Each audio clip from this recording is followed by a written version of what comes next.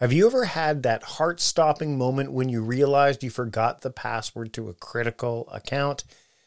I have, and that's exactly why I switched to 1Password years ago, and honestly, it's been a game changer. I can't do without 1Password, and I know that if you give it a try, you will feel the same way. And when you support our sponsors, then you support the show. So I encourage you to check out what 1Password has to offer.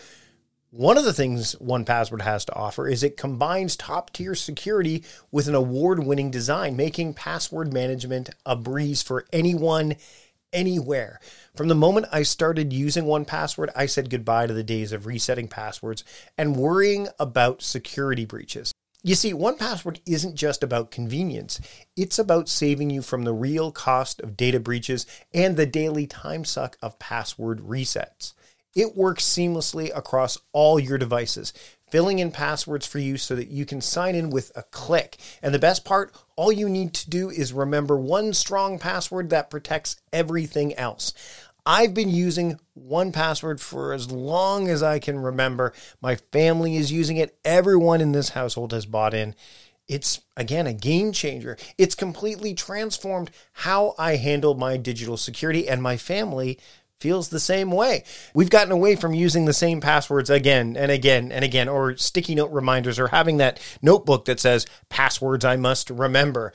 Plus, 1Password is trusted by millions, including giants like IBM and Slack. With 1Password, my digital life and my family's digital life is not only more secure, but infinitely simpler. And look, if you've ever been frustrated by a family member constantly asking for passwords, 1Password's secure sharing has been a total relationship saver for me. It's so secure that the Associated Press relies on it in high-risk areas, which means it's more than capable of keeping your digital life safe and streamlined. So why not make the switch? Protect yourself, your family, and your business with 1Password. It's the simple and secure way to manage your digital life. And right now, listeners of A Productive Conversation get a free 2-week trial at 1password.com/productiveconvo.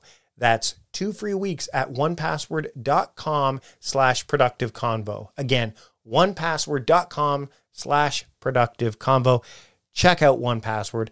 I know you'll fall in love with it like my whole family has. Again, that's 1password.com/productiveconvo for 2 free weeks. Check it out today. Have you ever considered the impact your work environment has on your health and your productivity? Enter Uplift Desk, a revolutionary standing desk designed to transform the way you work. And that's just the beginning of what Uplift Desk has to offer. With an emphasis on ergonomics and customization, Uplift Desk offers a solution that caters to the dynamic needs of modern professionals. Whether you're coding, designing, or podcasting, like I am right now, the flexibility to switch between sitting and standing can significantly enhance your focus and vitality. What makes Uplift Desk stand out is not just their commitment to quality and innovation, but also their dedication to creating a healthier workspace. With options to customize from over 100 desktop materials and a plethora of accessories, Uplift Desk ensures that your work setup is uniquely yours, promoting better posture and movement throughout the day. And here's an offer to get you started on a healthier work journey starting today. Go to upliftdesk.com/timecrafting for 5% off your order. That's upliftdesk.com/timecrafting to get 5% off your entire order. Your health, your productivity, your future self will thank you. Again, that's upliftdesk.com/timecrafting and get 5% off your entire order today. I'm Mike Vardy. Ever found yourself deep in a project, your flow state so intense that the world around you just fades away? That's the magic zone where ideas take flight and your work truly comes to life. But what if, in a blink, it could all disappear? Hard drives fail, coffee spills, and yes, even the dreaded accidental delete happens. But fear not, because CrashPlan has your back. Don't wait for disaster to strike. Head over to crashplan.com/timecrafting now for a free trial and secure your creations with their limited time buy one, get one offers. Supporting our sponsors means supporting this podcast, so take a moment to check them out. CrashPlan is the superhero of cloud-based data protection, specifically designed for people like us who live and breathe their digital creations. CrashPlan ensures that every file, every idea, and every piece of hard work is safely backed up and protected. With CrashPlan Professional, you get unlimited backup for your computers, not servers or cloud apps, just pure essential data protection for PC, Mac, and Linux. This means your business plans, designs, music, and documents are continuously encrypted and updated in their secure cloud without you lifting a finger. Imagine this, your laptop takes a dive during a late night work session. With CrashPlan, it's not a disaster, it's just a minor hiccup. Their service runs quietly in the background, safeguarding every change you make every 15 minutes. And if the worst happens, your files are just a few clicks away from being restored with unlimited version retention acting as your personal time machine. For businesses, CrashPlan's multi-tenant capabilities are a game changer. Buy as many licenses as you need, manage them with ease, and let your team or your IT admin restore data seamlessly, saving precious time and resources. So go to crashplan.com/timecrafting now to sign up for a free trial and take advantage of one of their limited buy one, get one offers for a productive conversation listeners. That's crashplan.com/timecrafting. Back up better with CrashPlan. Ever caught yourself marveling at the seamless magic of everyday tech, like how noise-canceling headphones block out the world or the sheer bliss of meeting-free Fridays? Now imagine if there was a way to bring that kind of magic into selling online. Well, guess what? There is, and it's called Shopify. From the moment you decide to launch your online shop to opening your first physical store, and even when you're pinching yourself because, yes, you just hit 1 million orders, Shopify is there to guide your growth. Whether you're selling shipping supplies or the latest productivity tools, Shopify supports you everywhere with their all-in-one e-commerce platform and in-person POS system. The checkout? Oh, it's a breeze for your customers, converting up to 36% better than other platforms. And with Shopify Magic, your AI-powered assistant, you're selling more with way less effort. And you won't be alone in your Shopify journey because Shopify powers 10% of all e-commerce in the U.S., supporting giants like Allbirds and Brooklinen and millions of entrepreneurs across 175 countries. Their award-winning support is always there, making sure businesses that grow with Shopify, and yours can be one of those businesses. And for those looking to level up, Shopify's endless integrations and third-party apps from on-demand printing to chatbots ensure your business is always ahead of the curve. So what are you waiting for? Sign up for a $1 per month trial period at shopify.com/timecrafting, all lowercase. Go to shopify.com/timecrafting now to grow your business no matter what stage you're in. That's shopify.com/timecrafting. Have you ever looked into fasting and thought, I love the benefits, but I can't go days without eating? Well, that's where Prolon comes in, transforming the fasting experience with a plant-based nutrition program that tricks your cells into thinking they're fasting without actually having to stop eating. Developed through decades of research at the University of Southern California Longevity Institute, Prolon is not just another diet, it's a scientifically backed program designed to support your body's natural processes. Now keep in mind, this isn't about cutting out food. It's about providing your body with the right nutrients to enter a fasting state while still eating. The program includes snacks, soups, and beverages, all carefully designed to support healthy blood sugar levels, cardiovascular health, and even reduce abdominal fat. And the convenience, well, it's unmatched. Everything you need comes in one box delivered right to your doorstep. Thousands of doctors now recommend Prolon for its health benefits, backed by Nobel Prize-winning science. So if you're looking for a way to kickstart your health journey with all the benefits of fasting and none of the hunger, Prolon is the answer. And right now, Prolon is offering a Productive Conversation listeners 10% off their 5-day nutrition program. Go to prolonlife.com/timecrafting. That's PROLON life.com/timecrafting for this special offer. Again, that's prolonlife.com/timecrafting. Check it out today. Meal planning is important because it prevents us from being a disappointed wreck when dinner time comes around and we have no clue what to make, or even if we have the ingredients to make the meal. It's a time and a money saver, but most importantly, it frees up valuable brain space. Creating a meal plan prepares us for the week to come and gives us peace of mind that we're organized and can feed ourselves and our family. That's why I do it, and that's why Plan to Eat helps me do it. Your subscription includes access to the Plan to Eat website and fully featured mobile apps on iOS and Android. And Plan to Eat gives you the tools to clip and organize recipes from any website, the ones your family loves and that fit your dietary preferences and needs. And you can create a meal plan around your schedule. Then what happens is the Plan to Eat software automatically creates an organized shopping list based on your plan. So sign up for your free trial at plantoeat.com/timecrafting. That's plantoeat.com/timecrafting. The coupon will be automatically applied to your account and can be used when you're ready to subscribe. It's valid for new customers only. Give Plan to Eat a try today. And this is the Productivityist Podcast.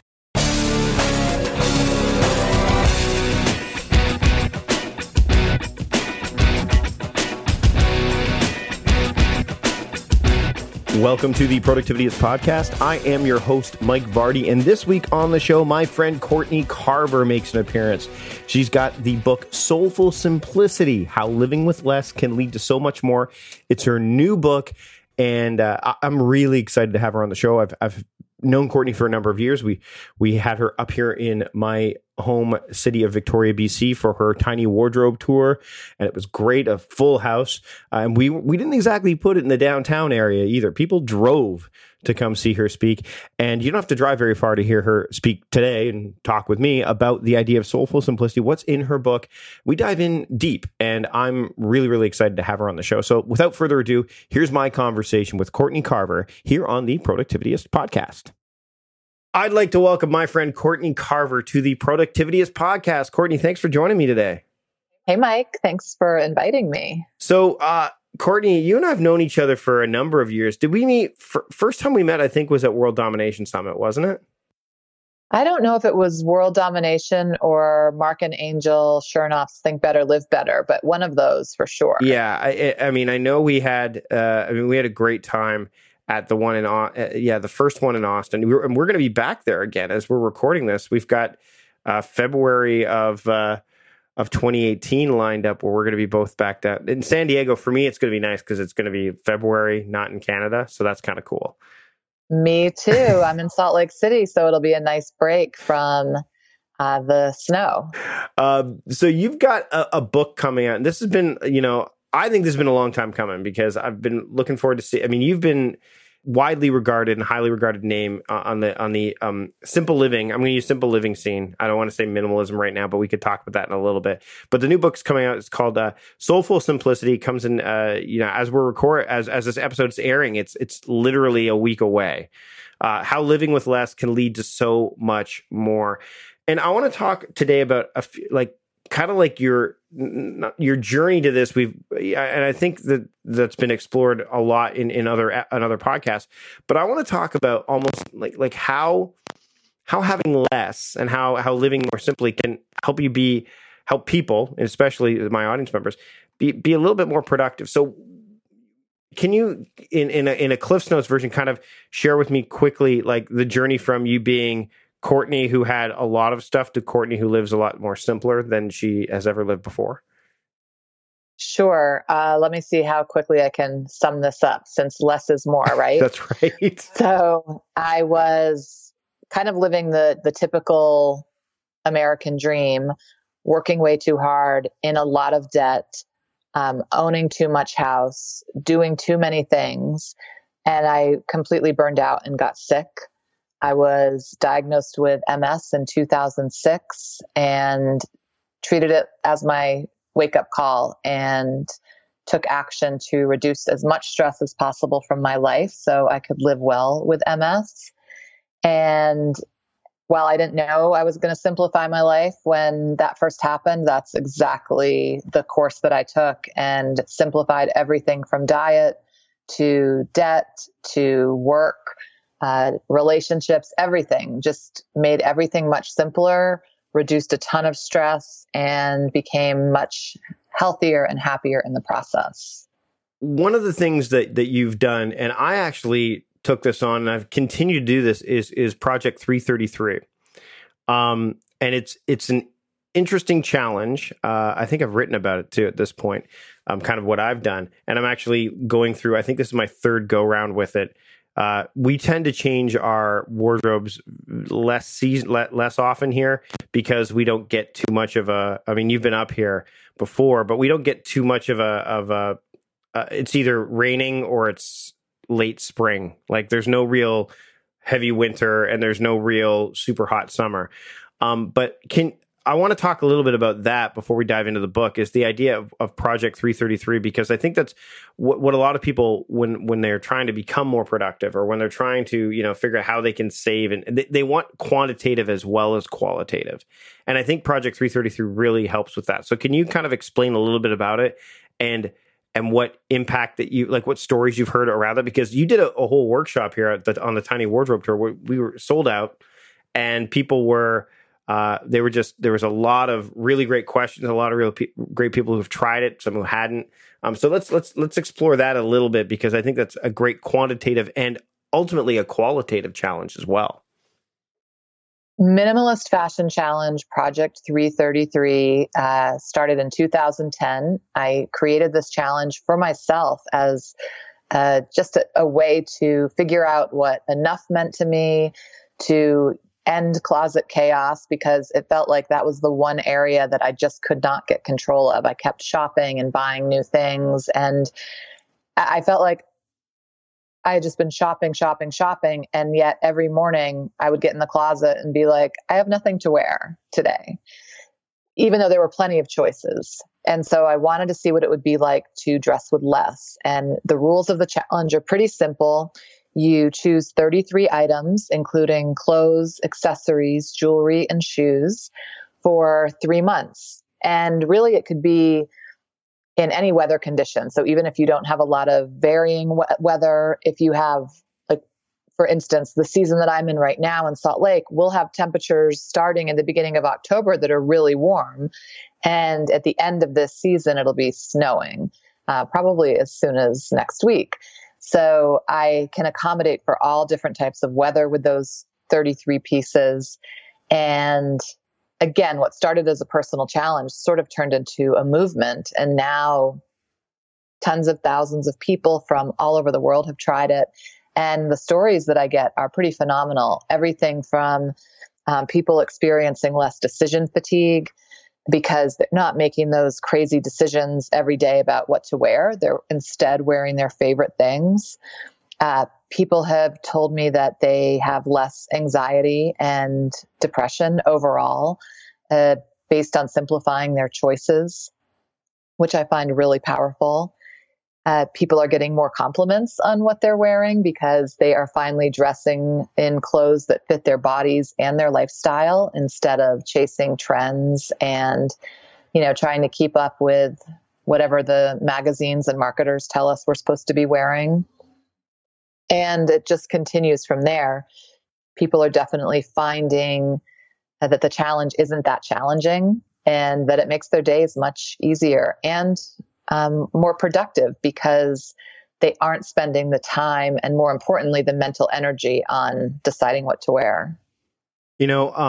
Ever since I took on the challenge myself, I've noticed that not only am I wearing things more intentionally, like a lot of the clothes I have are set aside for very particular reasons, which is good. But also my daughter, who's like 12, did it. Like she did it. She saw me do it. So, and she's somebody who has taken on, like, obviously a preteen girl, lots of clothing, loves to shop, or at least window shop. And she went through her closet and pared it down. I don't think she quite got to 33. I think she was, but again, and you've talked about this before, it's not so much about the number isn't necessarily the most important factor. It's the fact that you've gone and been very intentional about making these kind of deliberate choices.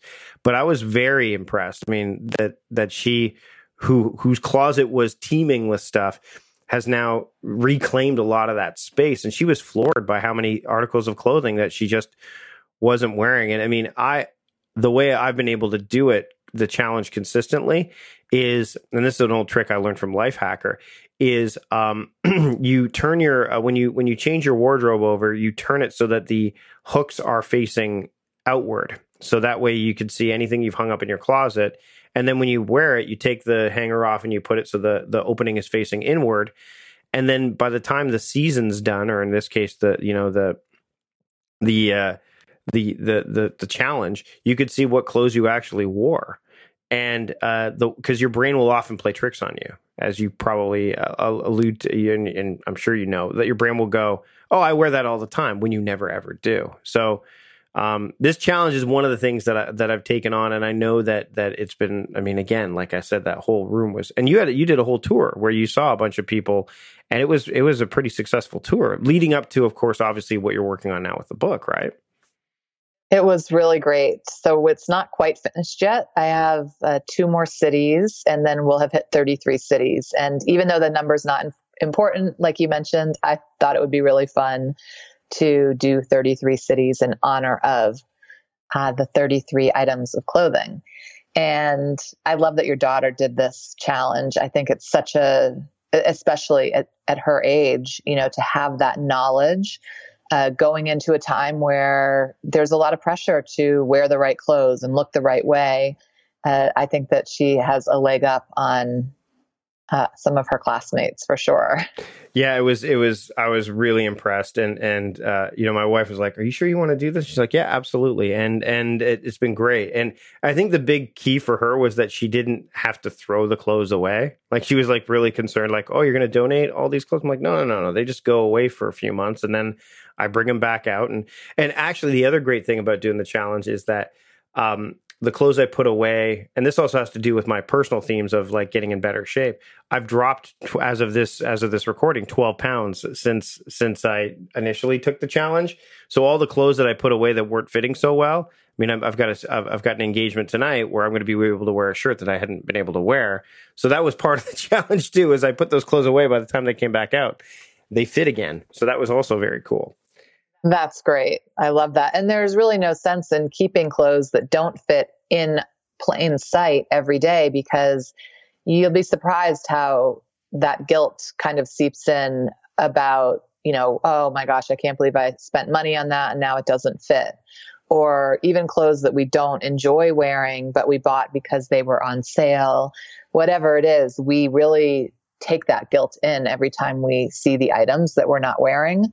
But we don't realize it until the clothes are out and out of sight. But it is a really good way to, like you said, to challenge yourself in different ways. So let's dive into the new book, Courtney, because I mean, you've divided it into 4 different sections, right? It's 4 sections, I believe. Yes. And it's interesting because when I talk to people about being, putting a proper framework together for productivity and such, the section you've started called Making Me, which is section 1, is about starting from the inside. How critical is that when people are trying to pursue a more living simply, or having this soulful simplicity that your book discusses? Like, why was it so important that this had to be the first thing that people would read in the book? Well, I broke it, like you said, into 4 sections. So Making Me is the first, making space, making time, and making love. And while I think they're all very important parts, and they're definitely a part of my journey, the Making Me part, I think, is the most important part, because so often we don't start with ourselves. And by not starting with ourselves, with our hearts, with our insides, we often make compromises that don't serve us. We say yes when we'd rather say no. We are confused about why we do what we do.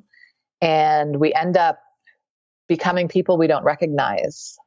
But if we can pull back a little bit and start reconnecting with ourselves and remembering who we are and what we believe in and what we care about, then we can approach the things that we do and the people that are in our lives with with much more intention, purpose, authenticity. And it's been crucial in my journey to get back to who I really am, instead of, just going through the motions. Well, and I think one of the things you touch on in chapter 6, and I doing things you don't want to do. I talk about the idea of, ultimately do more of what you want to do. And I love the idea that you present. And again, I don't want to give too much away, but why is it important when you're trying to make you, that you do things that you don't necessarily want to do? Well, I think in looking at anything, we have to do things we don't want to do so we can do the things that we want to do. Yeah. So for instance, if I want to live a happy, healthy life, let's just go out on a big, broad note here.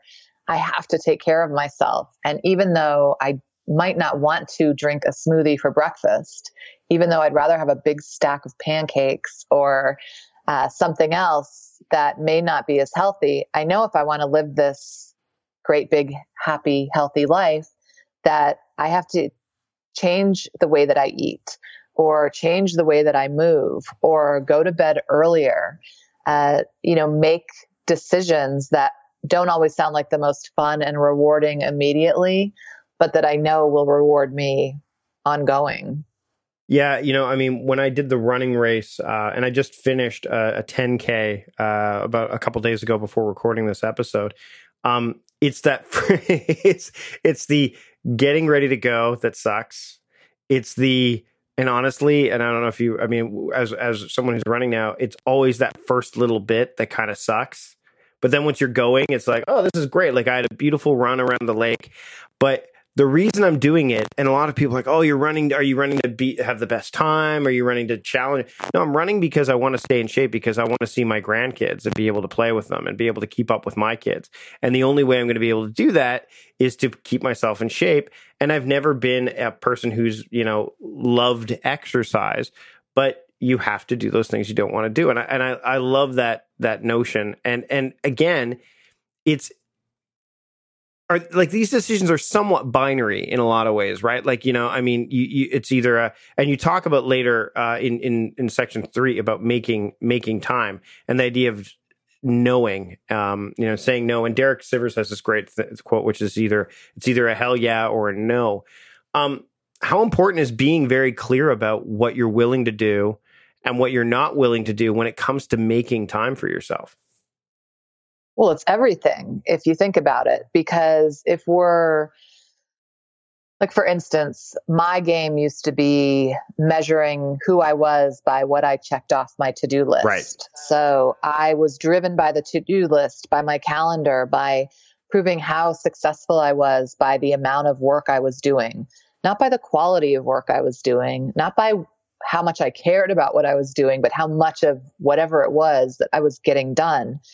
And I realized pretty quickly that all of that effort wasn't really making me a better person. It certainly wasn't making me happier, more respected, more likable, whatever. It just wasn't working. I had to change my measuring system. And once I did that and started to measure differently, I realized that I had to protect my time. And the only way to do that is to be intentional about how you're going to spend it, to schedule time for what does matter to you, even if that doesn't, seemingly it doesn't serve anyone around you. Like if you schedule time during the day, like I do, to take a long walk, some people might think that sounds selfish and unserving or non-serving. I don't know what the right word is there, but in actuality, it makes me much nicer to be around. It improves my creativity and my work, and it makes me healthier. So I feel like that does serve everyone around me eventually, but it has to start with me, sort of like that first section on making me. So yes, it's so easy if we don't plan for ourselves to say yes because we see gaps in our calendar or on the to-do list where, oh, well, we don't have anything going on. We can say yes to all these other things. And then we wonder why we feel overwhelmed and a little bit resentful that we didn't make time for ourselves. You talk about the busy boycott, and I know you've talked about busyness over at your blog as well, which we'll link to. That we live in this culture of being busy, and if you're not busy doing something, then what are you doing?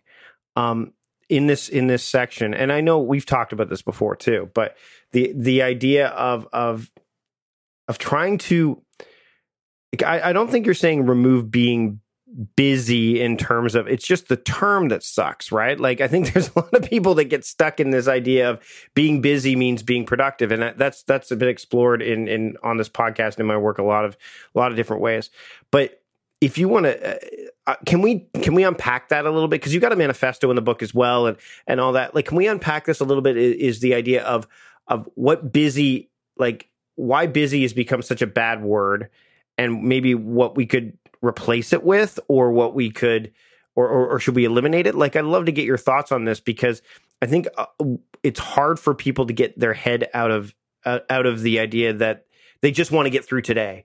And then they keep going through that hamster wheel of, well, tomorrow won't be as busy and the next day won't be as busy, but they get caught in the busy trap. There's a whole article about this, I think a New York Times article.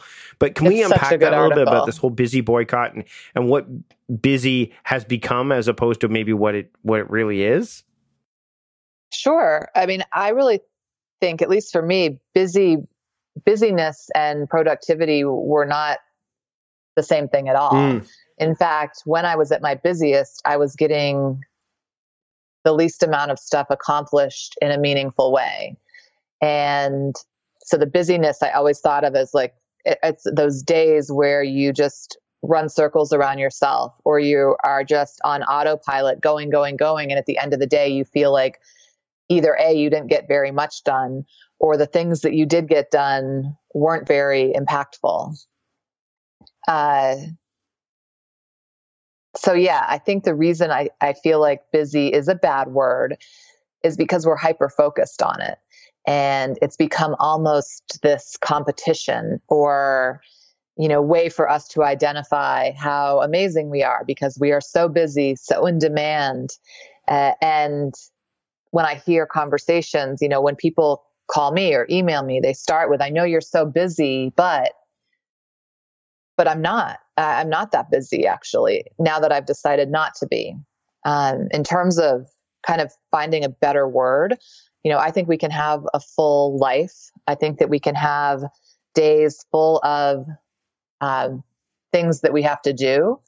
But when we stop thinking of it as busyness or busy work, we can really pull back and decide, is this work that has to be done, or am I just doing this because it keeps me busy? It keeps me in that busy trap, as you mentioned. I think email is a perfect example. I mean, I could literally spend, and I'm sure you could too, all day long being busy with email and never write another blog post, never do another podcast interview, never do anything else but respond to email. To what end?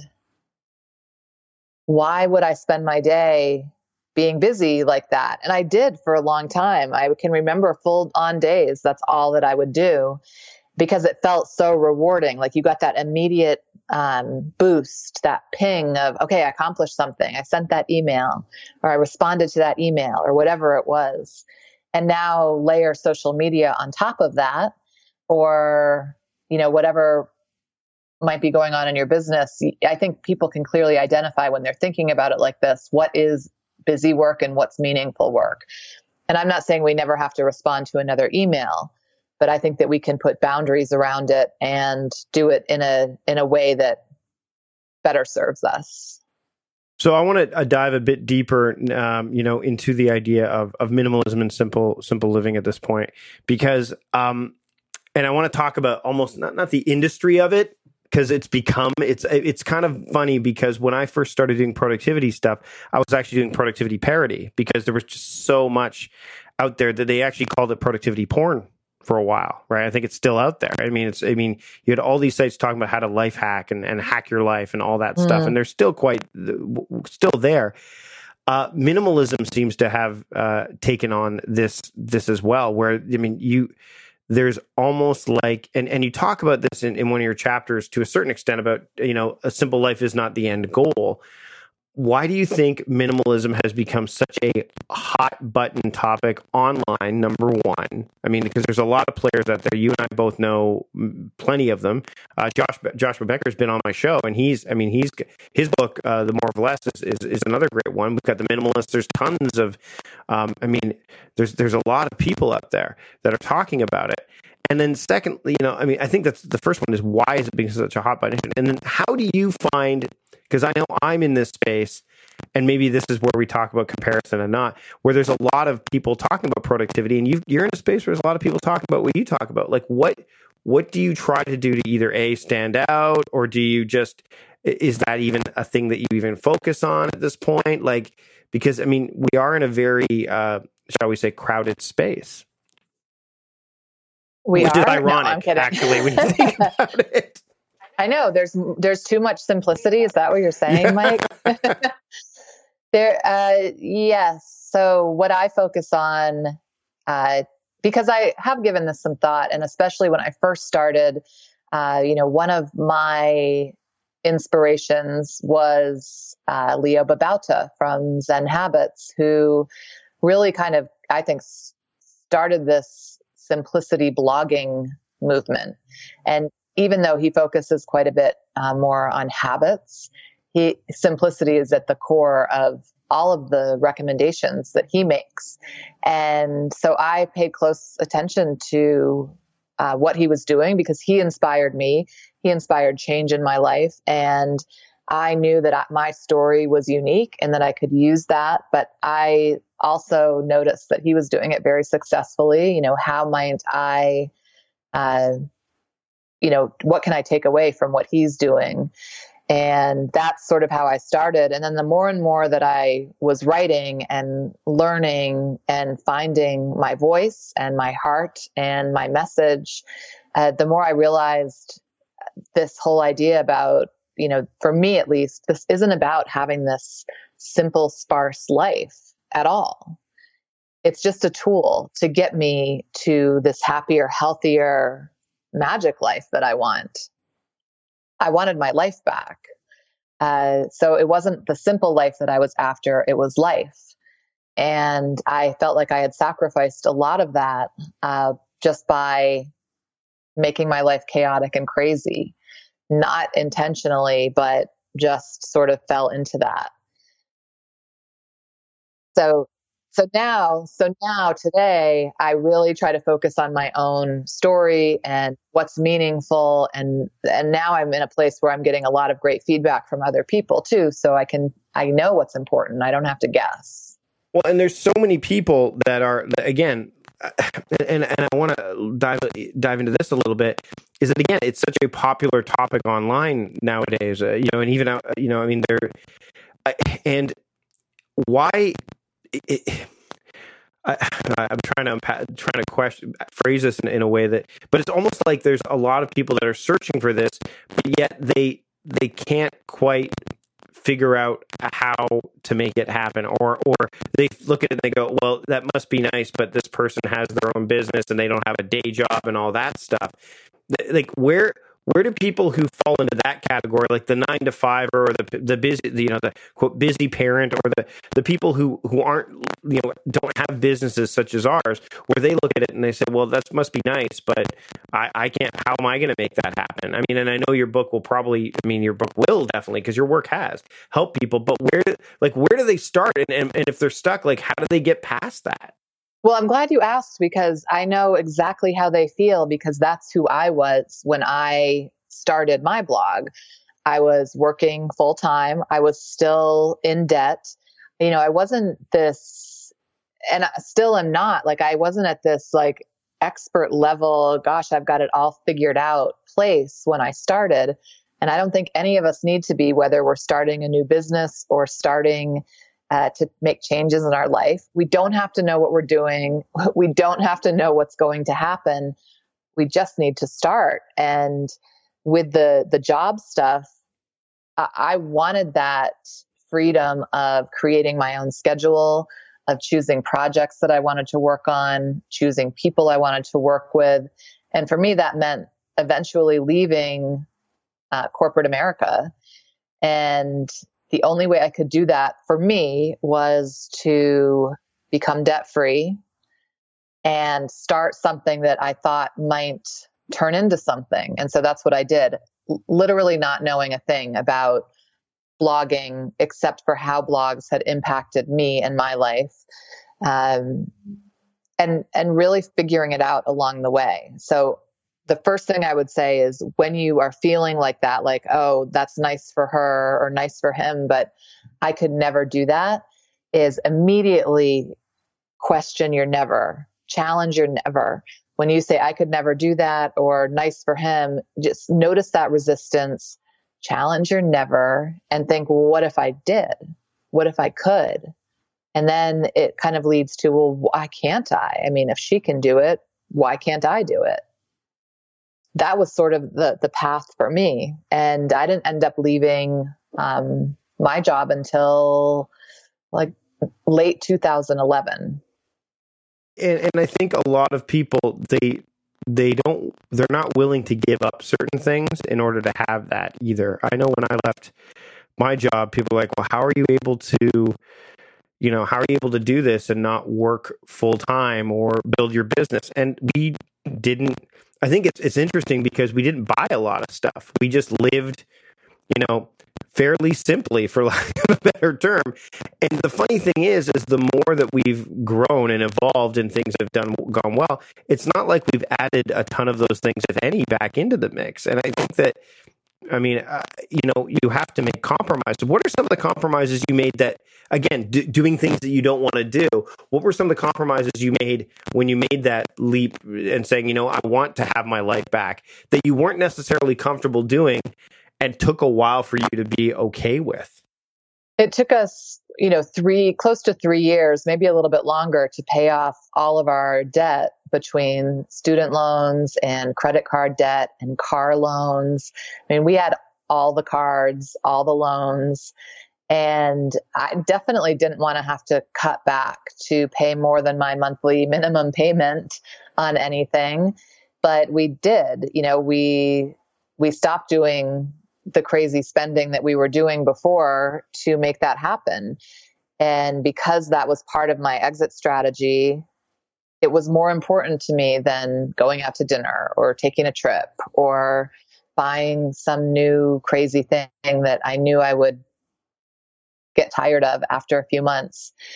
And so even though it felt like sacrifice at the beginning when I was considering it, once I got into it, it wasn't a sacrifice anymore. Like, I didn't miss a lot of the stuff that we gave up to pay down the debt, and the payoff at the end of having that freedom. I could never say that I wished we had done things differently or that was a really hard thing, because I just don't think of it in that way. I'm trying to think about what might have been a major sacrifice. And it was just more of a mindset shift where I used to always think the solution is more. Like, if I'm having struggles, I have to work more and make more. And then if I feel crappy or frustrated, I need to buy more, spend more, do more. But in reality, coming at it from the other perspective, like, maybe I need to do a little less or spend a little less or own a little less. That was much more gentle and resonated with me in a way that I didn't expect. Did you journal along the way? Like, did you chronicle this other than on the blog? Like, I mean, obviously you're blogging and stuff, but I think that, because I think a lot of people, when they go through this, I've gone through this, where, they're trying to pursue this, or they're going through this mindset shift, and things present themselves along the way that challenge you, that say, you know what, I'll just get this one thing, or I'll just take on this additional thing and it'll be fine. It won't take as much time as I think it will. Or I'm going to, I'll buy this one thing because it won't lead to more or whatever. And just it whittles away at the resolve that you've put in place. Like, so my question, did you journal along the way to kind of keep you in this reflective state so you could say, no, this is what we're on? Because I know some people need that. I don't know if you did. And then secondly, like, for people who do struggle with that, where they are presented with these mini challenges or even these obstacles along the way, what advice do you have for them? I did and do journal, but not specifically about those challenges. Like my journal is much shallower, I guess. Like just writing anything that's on my mind. Right. You know, I'm hungry, I'm bored, I can't believe I did this yesterday, or whatever. Just blah, blah, blah. I like to get it off my mind and onto paper. But I think what made the biggest difference and kept me in that reflective state and kept me motivated to continue was my morning routine, or for people who aren't morning people, a daily routine. Having this set period of time where every day or almost every day, I meditate a little, I write a little, I stretch a little, I walk a little, I breathe a little, and I listen to my heart a little. All of those things have helped me, you know, as we were talking about before, remember who I am, remember what's important to me. And it helps me through those times when I was like, maybe I should go get something new, or I really need something new for this event that's coming up. Surely I can't wear this same dress again. And then I would wear the same dress and nothing would happen. No one would notice. And I would laugh about it. That's something, I mean, I do an evening routine and a morning, but adding those elements to the morning routine seems to be so because then you're waking up, you're starting the day, and then you've got that resolve built in, right? Definitely. And I can like come back to that feeling that I've created in the morning routine when I'm struggling throughout the day. So if I am, you know, I don't know what, like having a creative block, or feeling like I'm going to take on something that I know I shouldn't take on, I can just say, kind of transport myself back to how I felt in the morning. And, you know, what would that calm, nurtured, centered person do? And then I realized that the reason I'm struggling isn't because of the decision I have to make, but because of the place I'm in. So it's either like I've been traveling and I'm a little tired, or I am hungry, or whatever it is. Sometimes we try to escape feeling what we're feeling by quickly putting a Band-Aid on it. And sometimes that looks like working with someone you don't want to work with, eating something that you know won't agree with your body, or drinking too much, or going shopping, whatever it is for each individual person. But if we know who we are every day, even just for a little while, we can revisit that person and come back to ourselves when we're faced with those decisions. Courtney, this has been a great conversation. Where can people get the book online, Soulful Simplicity, or even offline? They can go to a store and do it if they want. Just don't be tempted by everything else that might be in your path. Yeah, it's hard to tell people not to buy stuff and then ask them to buy my book. But I would just encourage you that when you're finished, to pass it on with love to someone else who might enjoy it, or even find it at your library. But it will be available. It's available online now, and for pre-order, there are some wonderful simplicity-inspired bonus gifts that won't clutter up your shelves. So that you can find on my website at bemorewithless.com/soulful-simplicity. Courtney, thanks again for joining me on the Productivityist podcast. Thanks, Mike. Now you've got to go and pick up this book, Soulful Simplicity, How Living with Less Can Lead to So Much More. As of the release date of this podcast, it is on pre-order, and I'm really excited for Courtney. This book is a labor of love. I know what it's like to write books. I'm working on one right now, but I just love her work, and I hope you enjoyed this episode. If you want to learn more about her stuff, go to the show notes and check out all the stuff we mentioned. All the links are there. And, again, we're at, no matter what time of year, you know me, I'm a big believer in you can start the year you want, anytime you want. Embracing simplicity is something we can do at any time of year. So get this book and it will help you do just that. Big thanks to John Polster for producing this show. Big thanks to you for listening. And until next time, I am Mike Vardy, the founder of Productivityist and the host of the Productivityist podcast, reminding you to stop guessing and start going.